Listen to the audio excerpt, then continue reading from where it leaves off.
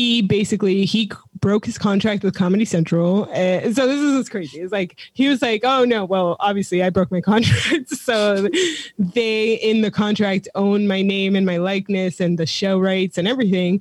So they sold the show after I left, which according to the contract is fine. It's the thing to do. Yeah.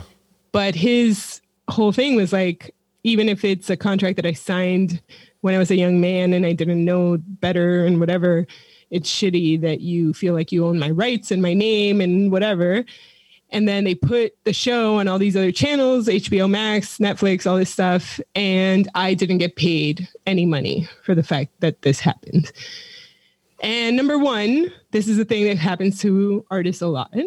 I don't think it's right. I'm not saying that I think it's right, but it was very weird the way that he chose to like make a big statement about this, because I mean, Khaled, your original question was like, how do we feel about the fact that he's doing these like non-comedy statements, right?